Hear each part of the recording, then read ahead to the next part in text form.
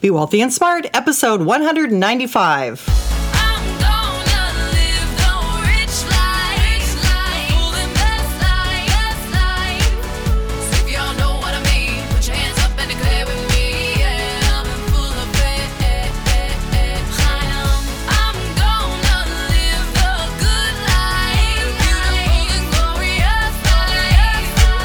Step into a world of wealth and financial freedom without budgets, boredom, or bosses on Be Wealthy and Smart. And now, here's your host, Linda P. Jones. Welcome to Be Wealthy and Smart. I'm Linda P. Jones, America's Wealth Mentor, empowering women and men worldwide to financial freedom. Hey, have you checked out the Creating Wealth podcast yet with Jason Hartman? It's got over 700 podcasts about real estate investing. If you like this podcast, you'll like that one too. Well, today we're going to talk about a topic I've been wanting to talk about, and it's why buying things that you know can get you into investing trouble. It may sound like that doesn't make a lot of sense because you've heard that you should always invest in what you know. And this came from a book by Peter Lynch called Beating the Street. And this book was popular because Peter Lynch was one of the best mutual fund managers of one of the largest mutual funds in history. It was called the Fidelity Magellan Fund, and it had one of the best track records out there for the long term. Peter was an amazing manager before he retired, and he wrote this book to talk about how he picked stocks and how he invested. But from that book came some misnomers about investing, and it's been really dangerous for people to not really understand the full amount of what he was saying and just to focus on that one little slice of buying what you know. Sometimes it can work out for you. You might have bought Apple, for example, because you love the iPhone, you love your Mac, you love some of the other products that Apple makes, and so it might have worked. It might have been that you bought Apple stock years ago and you've made a fortune from it. And if you have, good for you. You took action, and that's phenomenal.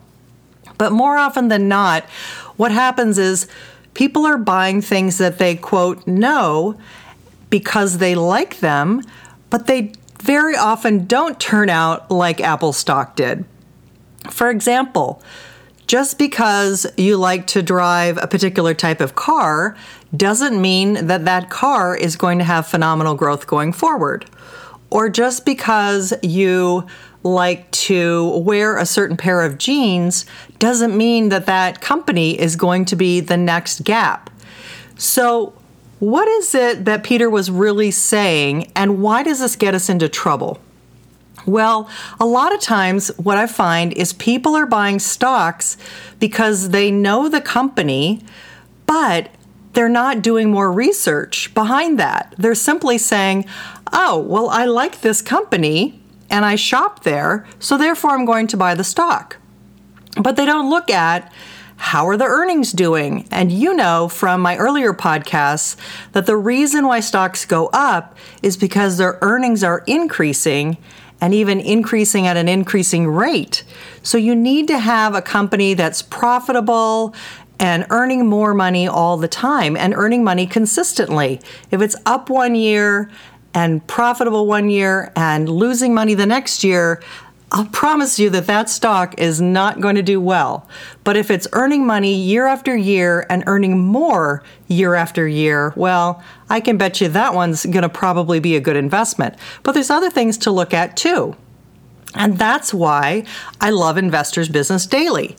Now, I know that I sound like a commercial for them and I don't get any promotional fee, but I just really love that they do all of the research for you for a very reasonable price. I mean, this is Wall Street quality research that's already got all the numbers crunched for you, already sorted for you, basically served to you on a silver platter. So if you aren't using it, shame on you, because it's really giving you great investment advice, especially if you want to buy some individual stocks.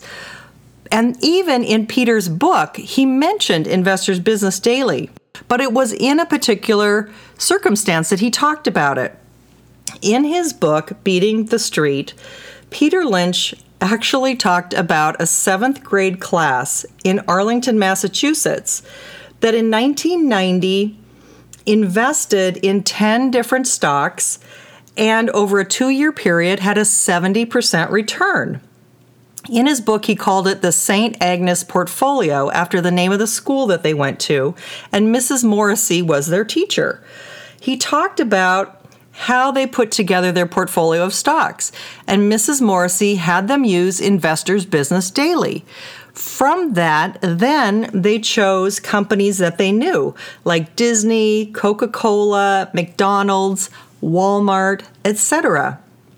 But notice they used Investors Business Daily first, meaning it narrowed it down to what are the most successful and profitable companies.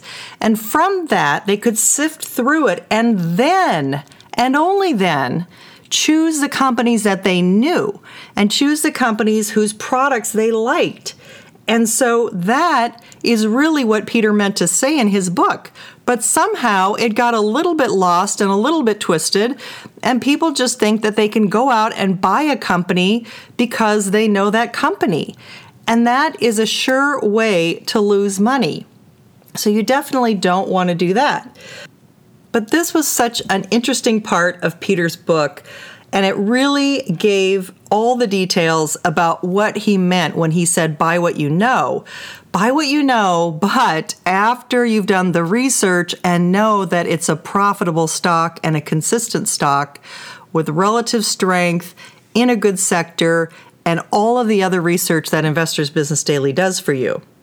One other thing I thought was so really incredible in that book was this story. It was a story that Peter told about 88 citizens in Salisbury, North Carolina, who each bought 10 shares of a stock in a company called Food Lion. And they paid a total whopping amount of $100 for their investment. When Food Lion went public in 1957, a $1,000 investment, are you ready for this? Over time, grew to $14 million.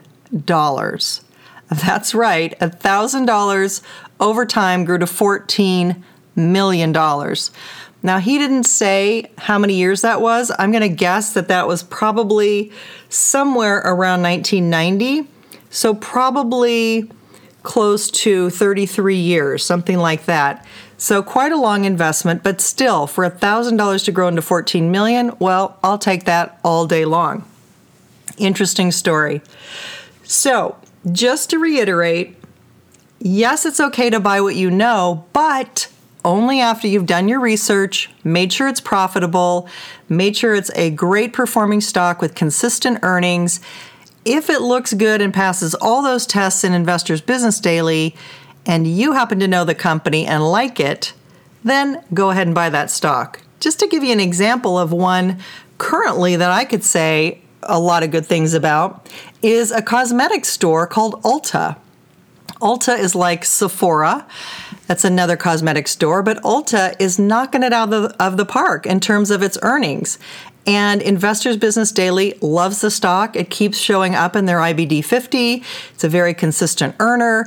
I happen to shop there and love it. I can never get out of the store without spending $100, it seems. So I'm a good customer of theirs, and I really understand why the stock is so successful. In that situation, now I know the stock. The stock has already been proven. It's already been vetted and mentioned in Investors Business Daily. Then, and only then, would that be an example of buying what I know and buying it for the right reason. So next time you look at buying a stock, make sure it's not just that it's somewhere that you shop or eat or some company that you like, but that you've done all the research behind it to make sure that it's a solid, consistently profitable company. For those of you who are interested in seeing the St. Agnes portfolio that the 7th graders used that was up 70% in 2 years, I will put a photo of that, a screenshot of that on my website at lindapjones.com under podcast number 195. If you're looking to boost your wealth, come on over to my website at lindapjones.com and get my 11 quick tips to boost your wealth. These are 11 quick things you can do to get your net worth moving in the right direction for you and start building your wealth. It's www.lindapjones.com. That's all for today. Until next time, live the good life and be wealthy and smart. Thank you for listening to Be Wealthy and Smart with Linda P. Jones. Share the wealth and tell your family and friends about the show. Check out our website, blog, and social media for more riches at www.bewealthyandsmart.com.